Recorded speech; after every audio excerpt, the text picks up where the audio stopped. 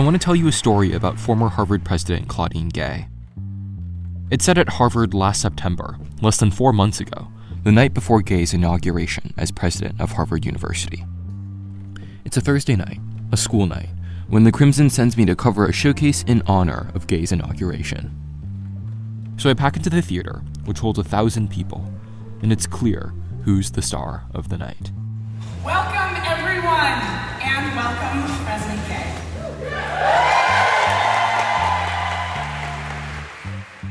For the next hour, student groups would perform a series of what they called, quote, offerings to Gay, pieces of tribute delivered in dance and in song. Throughout the night, Gay would get at least 3 standing ovations from the hundreds of deans, faculty, and donors in the crowd. In a photo published in the Crimson from that night, Gay is beaming beside a group of students, having just joined the performers on stage after the last act. Everyone is standing in ovation, celebrating the first ever Black president of Harvard with applause.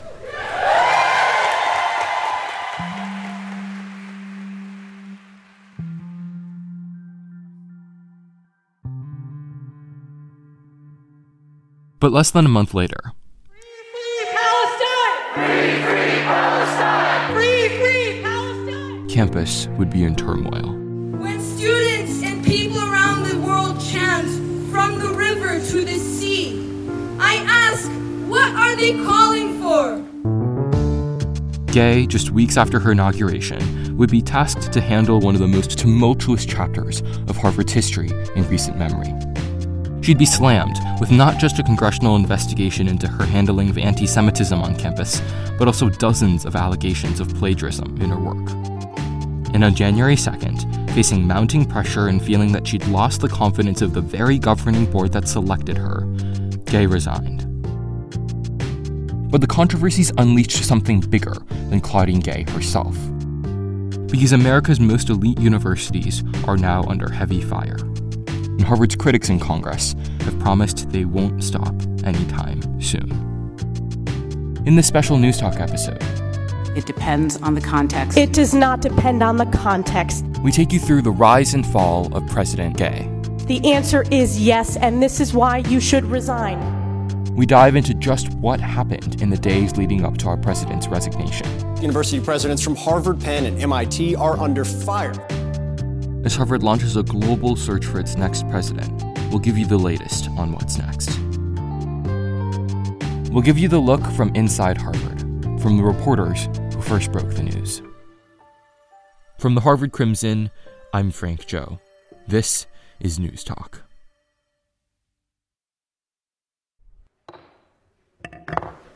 Good morning.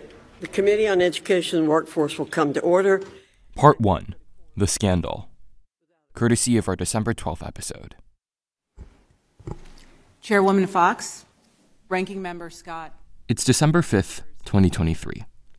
We begin today with the testimony that first throws Gay's presidency into peril.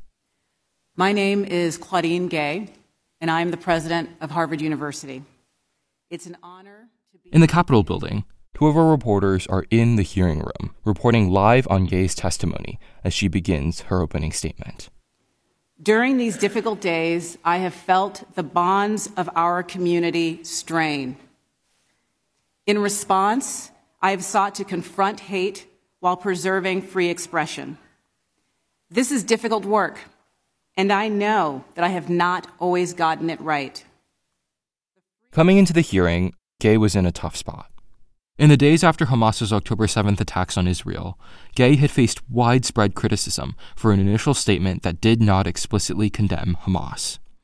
That initial statement also didn't address a controversial statement signed by more than 30 Harvard student groups that held Israel, quote, entirely responsible for the violence.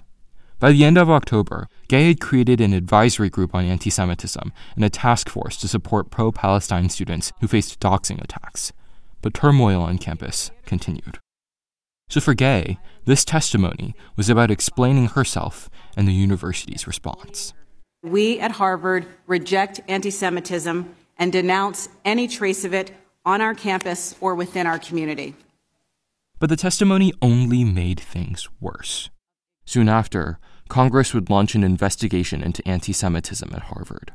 More than 70 lawmakers would call on Gay to resign. More than 700 faculty members would call on Gay to stay. And Liz Magill, sitting immediately to Gay's left in this hearing, would resign as president of the University of Pennsylvania. All of this was in no small part because of one representative at the hearing. Ms. Stefanik, you're recognized for 5 minutes. Dr. Gay, a Harvard student calling for the mass murder of African Americans is not protected free speech at Harvard, correct? Elise M. Stefanik, the fourth most powerful Republican in the House. She's a Harvard alum, wrote for the Crimson while she was a student here, graduated from the college in 2006. In 2021, the day after the assault on the Capitol on January 6th, she voted against certifying the results of the 2020 elections. She and Gay do not see eye to eye.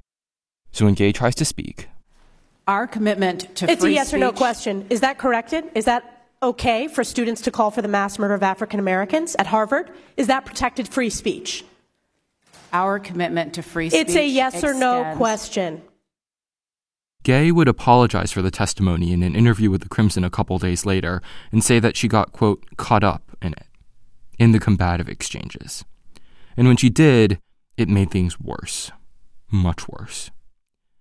Because as the hearing stretches from the morning deep into the afternoon, it's in these last few minutes, after nearly 6 hours of grilling, that Gay and Stefanik have an exchange that more than 15 million people would watch online. That would lead dozens of lawmakers to call on Gay to resign. That would see Harvard Hillel, the quote center and catalyst for Jewish life on campus, condemn Gay's response and question her ability to lead. That would set in motion a downward spiral. So the answer is yes, that calling for the genocide of Jews violates Harvard Code of Conduct, correct? Again, it depends on the context. It does not depend on the context. The answer is yes, and this is why you should resign. These are unacceptable answers across the board.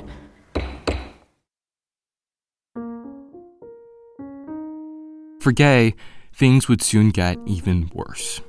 Because for an academic who'd won top prizes for both her undergrad thesis at Stanford and her PhD dissertation at Harvard, it was one thing to question Gay's ability as a leader, and another to question her credibility as a scholar. For all of her grilling, Stefanik had referred to Gay as Dr. Gay throughout the entire testimony.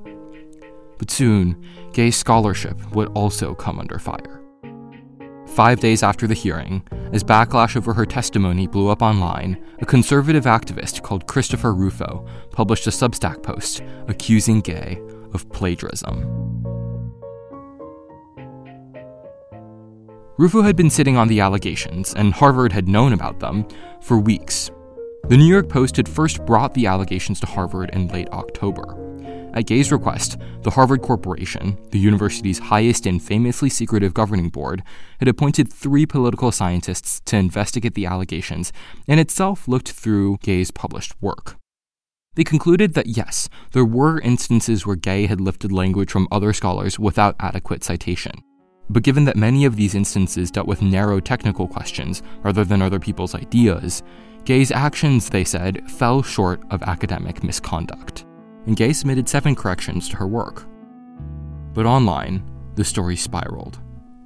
Eventually, more than 50 allegations would come public. Critics leaned in. But here's the thing. While Gay's resignation might seem inevitable now, it wasn't always that way. Because a week after Gay's testimony, as the plagiarism allegations and anti-Semitism handling made waves, the Harvard Corporation pledged to support Gay unanimously. So it looked like Gay would keep her job. For the next 3 weeks, as corporation members flew off to vacation homes and resorts for the holidays, we heard very little publicly from the corporation or Gay. But according to a source close to Gay, it was in these last days of 2023 when, away from the media and the world, facing mounting allegations of plagiarism in her scholarship and questions about her ability to handle anti-Semitism on campus, Gay made her decision to resign. So at 12:18 p.m. on Tuesday, January 2nd, Gay sent out an email to the Harvard community. Quote, "It has been distressing to have doubt cast on my commitments to confronting hate and to upholding scholarly rigor. two bedrock values that are fundamental to who I am, and frightening to be subjected to personal attacks and threats fueled by racial animus. The next day, Gay defended her decision to resign in an opinion guest essay published in the New York Times. She will return to serving as a member of the university's faculty. Part 2. The Downfall. This breaking news out of Cambridge, Massachusetts. President of Harvard University, Claudine Gay, is stepping down weeks after her controversial testimony before Congress, marking the shortest tenure of a presidency in the university's nearly 400-year history. And as she faced mounting accusations of plagiarism. She is resigning from office. At the Crimson, two of our reporters were the first to break the news. They join us now to discuss what happened leading up to Gay's resignation. My name is Emma H. Heider, and I am a reporter covering Central Administration for the Crimson. And my name is Cam E. Kettles, and I cover Central Administration for the Crimson. Thank you so much, Emma and Cam, for joining us. Both of you scooped the news that Gay was going to resign before any national media outlet. Give us a little bit more insight into her decision-making process and what may have pushed her over the edge. It was genuinely building pressure. I mean, yes, it became quite clear to everyone that this was going to be a near impossible turnaround with her remaining as president. Yeah, in her op-ed and in letters from her and the corporation to Harvard affiliates, she mentioned that she had been receiving death threats and also been the victim of racist personal attacks. So there's also a very deep personal toll to be at the center of really intense national and international spotlight. But ultimately, I don't know if anyone suspected that her resignation would come just as soon as it did. The fact that I remember going to her inauguration and being there with the entire Harvard community, I don't think that anyone, even 2 months ago, would have predicted that her presidency would end like this.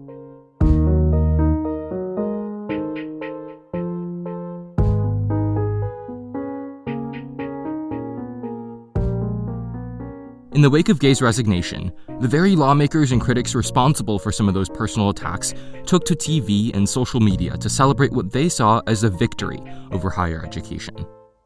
But here's the thing. These celebrations started as knocks on Gay, but quickly morphed into something else.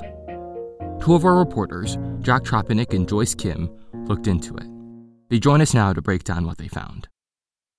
Thank you so much, Joyce and Jack. Joyce, tell us a little bit about how lawmakers in Congress and critics of Claudine Gay's reacted following her resignation.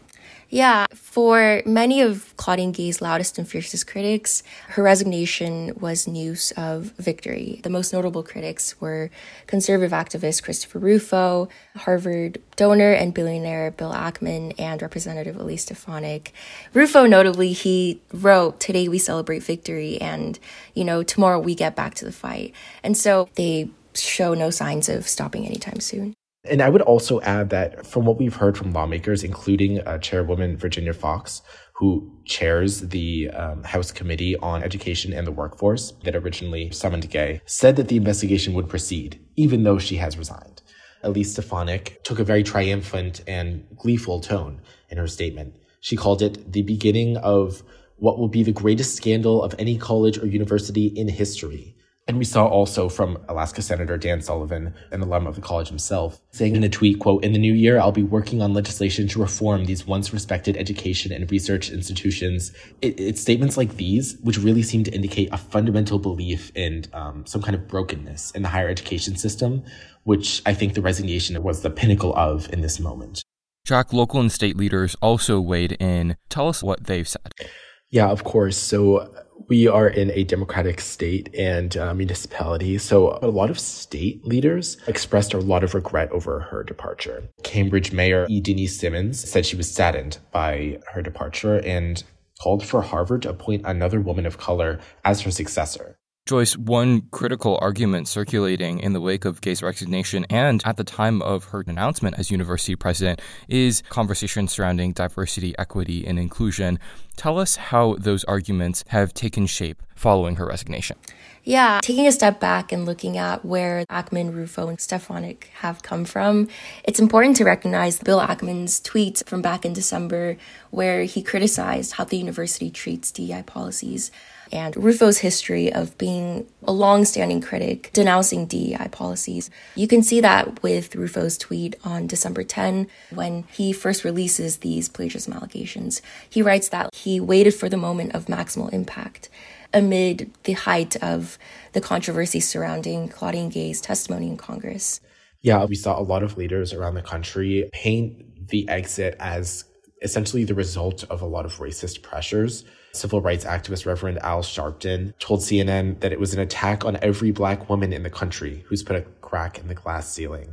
We have another state senator who graduated from the college actually saying she was a victim, quote, of a concerted political campaign to undermine and impugn her scholarship and leadership. So there was definitely a strong feeling that regardless of the merits of the criticisms against her, there was a fundamental attack on higher education and what it has been made to symbolize in the United States with activists like Rufo.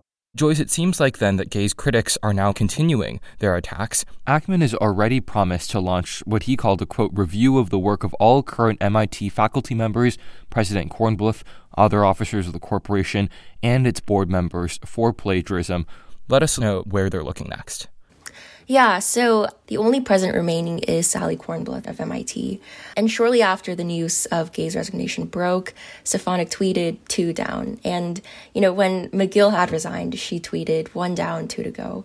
And so for her, it's this sort of game to take down these presidents one by one. And the Harvard Corporation, they've also been subject to a lot of criticism from Stefanik, Rufo, and Ackman. Stefanik tweeted, members of the Harvard Corporation have also demonstrated some sort of incompetency and faulty handling of all the tensions going on in campus. And so we can expect to continue to see right-wing attacks and criticism from those who perhaps have a political agenda. Thank you so much, Joyce and Jack, for joining us to talk through how Gay's critics and lawmakers have weighed in the wake of this news. Thank you, Frank. It was a pleasure to speak with you.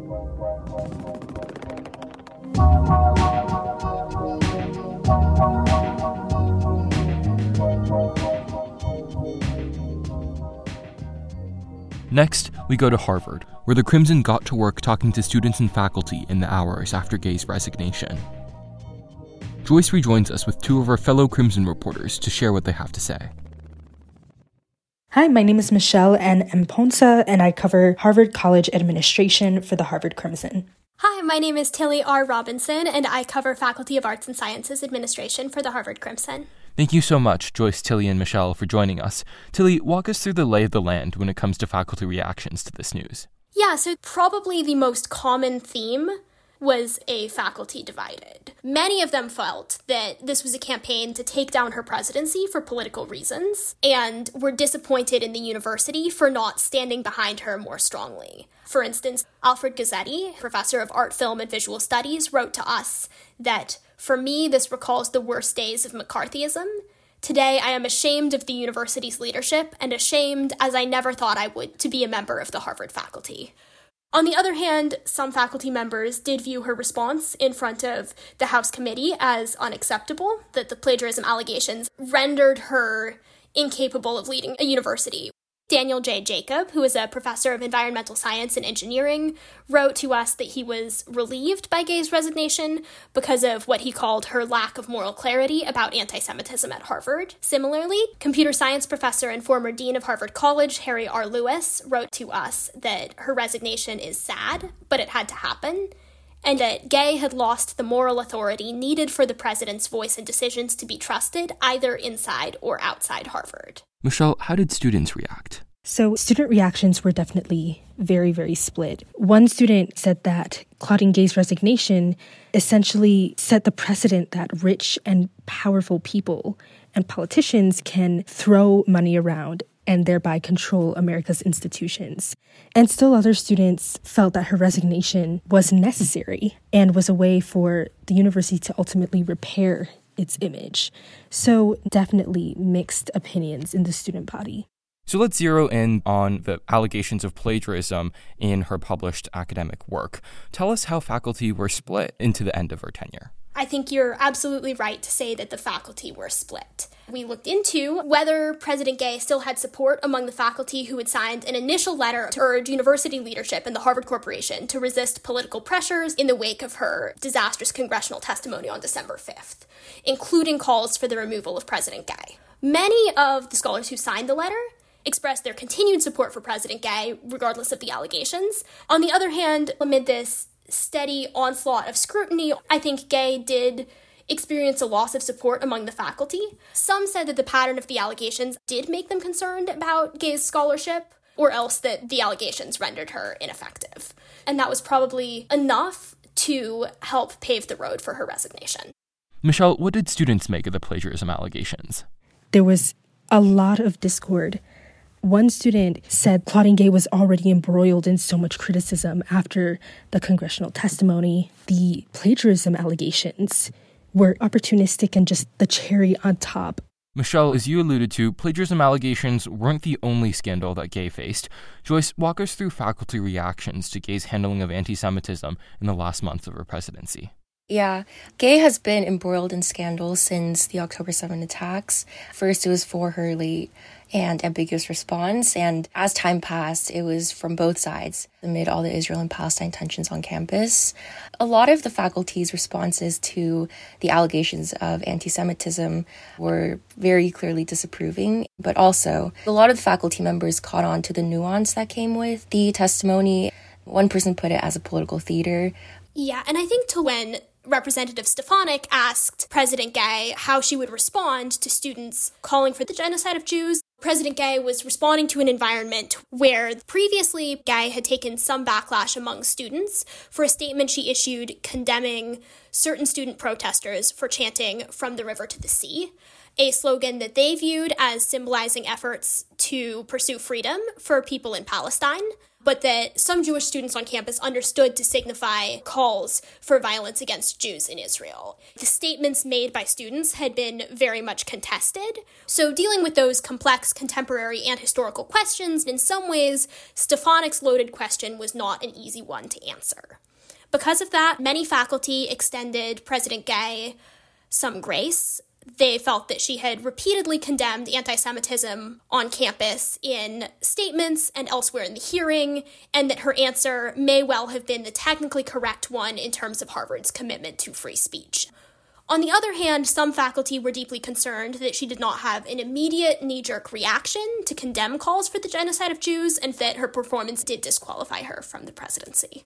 Michelle, what did students think of her handling of campus anti-Semitism? Yeah, students' reactions were a bit more in alignment. Most students agreed to some extent that her handling was inadequate. 2 students said that her resignation was a way to really rehabilitate and begin to address anti-Semitism on campus.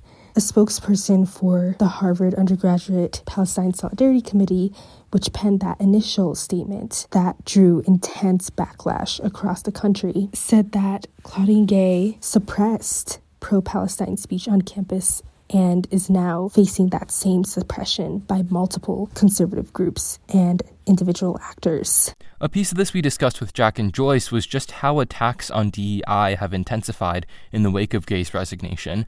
What did faculty and students have to say on this front? Yeah, even if they had substantial criticism of Gay, several of the faculty noted concerns over how this might feed into bias regarding what having a person of color in leadership looks like. And one student said that her having the shortest tenure in university history might make it more difficult for future Black students and Black academics to ascend to that position. Yeah, I think there is a real sense among some of the faculty we heard from that President Gay's appointment marked the cusp of a historic moment for Harvard, and that the end of her presidency has brought a loss of potential and perhaps brought some of their hopes crashing down.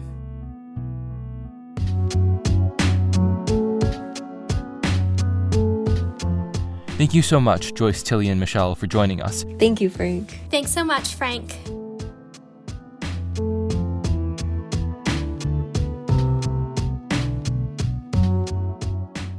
Part 3. The future. As Harvard launches into its search for its next president, we give you the long view on Gay's presidency and what's coming next. Cam, Emma, and reporters Sally E. Edwards and Natalie Bandura join us to discuss.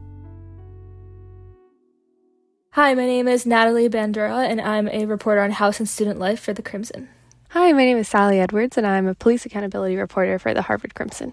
Thank you so much for joining us to break down what's next as Harvard embarks on its search for its next president. When we say that the search will be a quote-unquote global search, what does that actually mean? So this, is a really monumental task for the university. We see that this is a process that in the past has normally taken around 6 months. Notably with Gay, it took about 5, which is the shortest recorded selection process in the past 70 years. In the past, we've seen nominations of 600 or more candidates. These nominations come from faculty, they come from Harvard affiliates, from alumni. So, this process involves literally hundreds and hundreds of candidates and takes, hundreds of thousands of hours of sifting and working through in order to just come up with a viable shortlist of candidates before kind of that deeper analysis of how they would fit into the university system begins. Yeah, and in the past, the search committee has done this through sending hundreds of thousands of letters and emails, and also speaking directly to alumni, even across the country. Something that came up a lot in the past search process, which led to Gay being selected as a president, was members of the search committee of the corporation of Harvard's larger administration really emphasizing the fact that you don't need to be a Harvard affiliate in order to be considered for this position. Yet at the same time, it's important to note that every president in the last 30 years has held a Harvard degree in some capacity. And so the search committee for president is in charge of eventually narrowing down to a couple dozen candidates who they will then make a short list and subject them to pretty rigorous interviewing processes.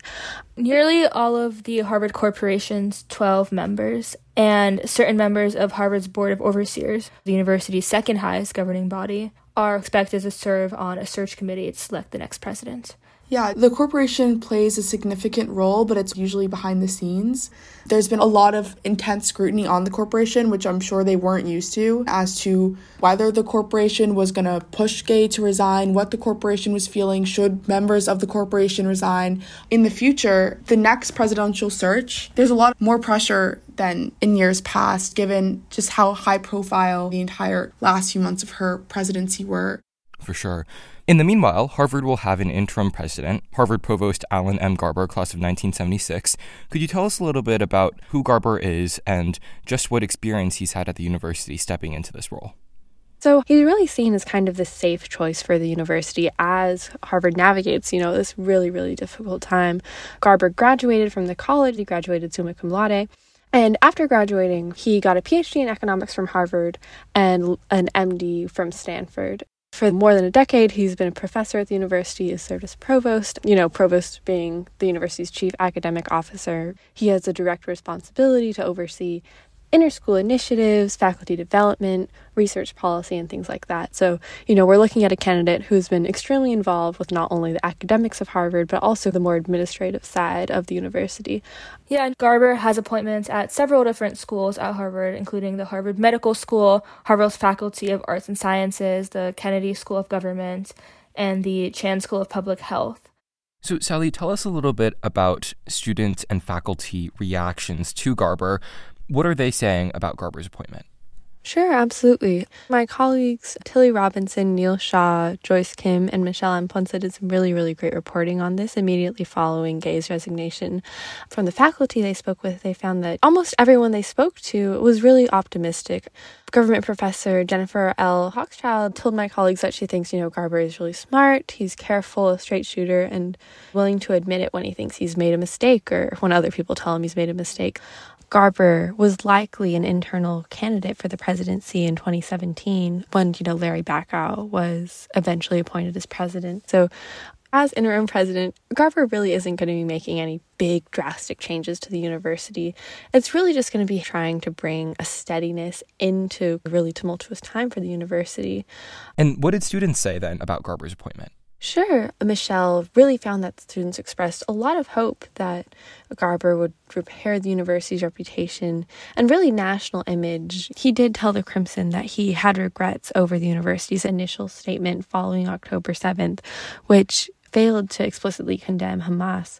So students expressed hope that Garber would help repair relationships with Jewish affiliates and also pay attention to the Islamophobia on campus. One student who organized with Harvard Jews for Palestine said they hope Garber will be able to distinguish between anti-Zionism and anti-Semitism, which is, again, another big debate that we've been seeing among students on campus this past semester.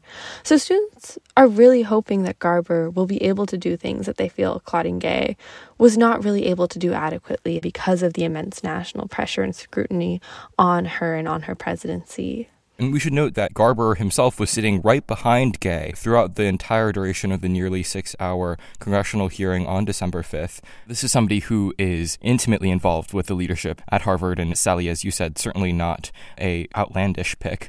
Tell us a little bit about what Gay's plans are and what indications of her next steps might look like. She's going to return to the faculty. She's been an academic her entire life. There is no indication that will change. She is still under congressional investigation, but it's very clear from both her official statement and her op-ed that this was a really painful decision. And I think what happened at Harvard is a test case. So many social ills in society right now are definitely affecting everything here. It's not lost on us that as we cover the president, there's a war going on. The university is anxious to put this era behind them. There's no reason why that wouldn't also apply to Claudine Gay. Everyone kind of has to heal from this.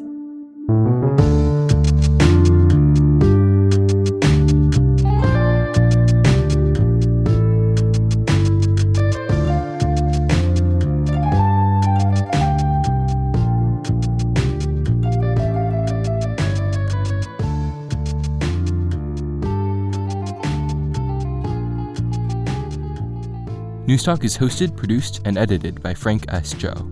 Our multimedia chairs are Julian J. Giordano and Addison Y. Liu. Our associate managing editors are Claire Yuen and Elias J. Schiskel. Our managing editor is Miles J. Herzenhorn. Our president is Jay Sellers Hill.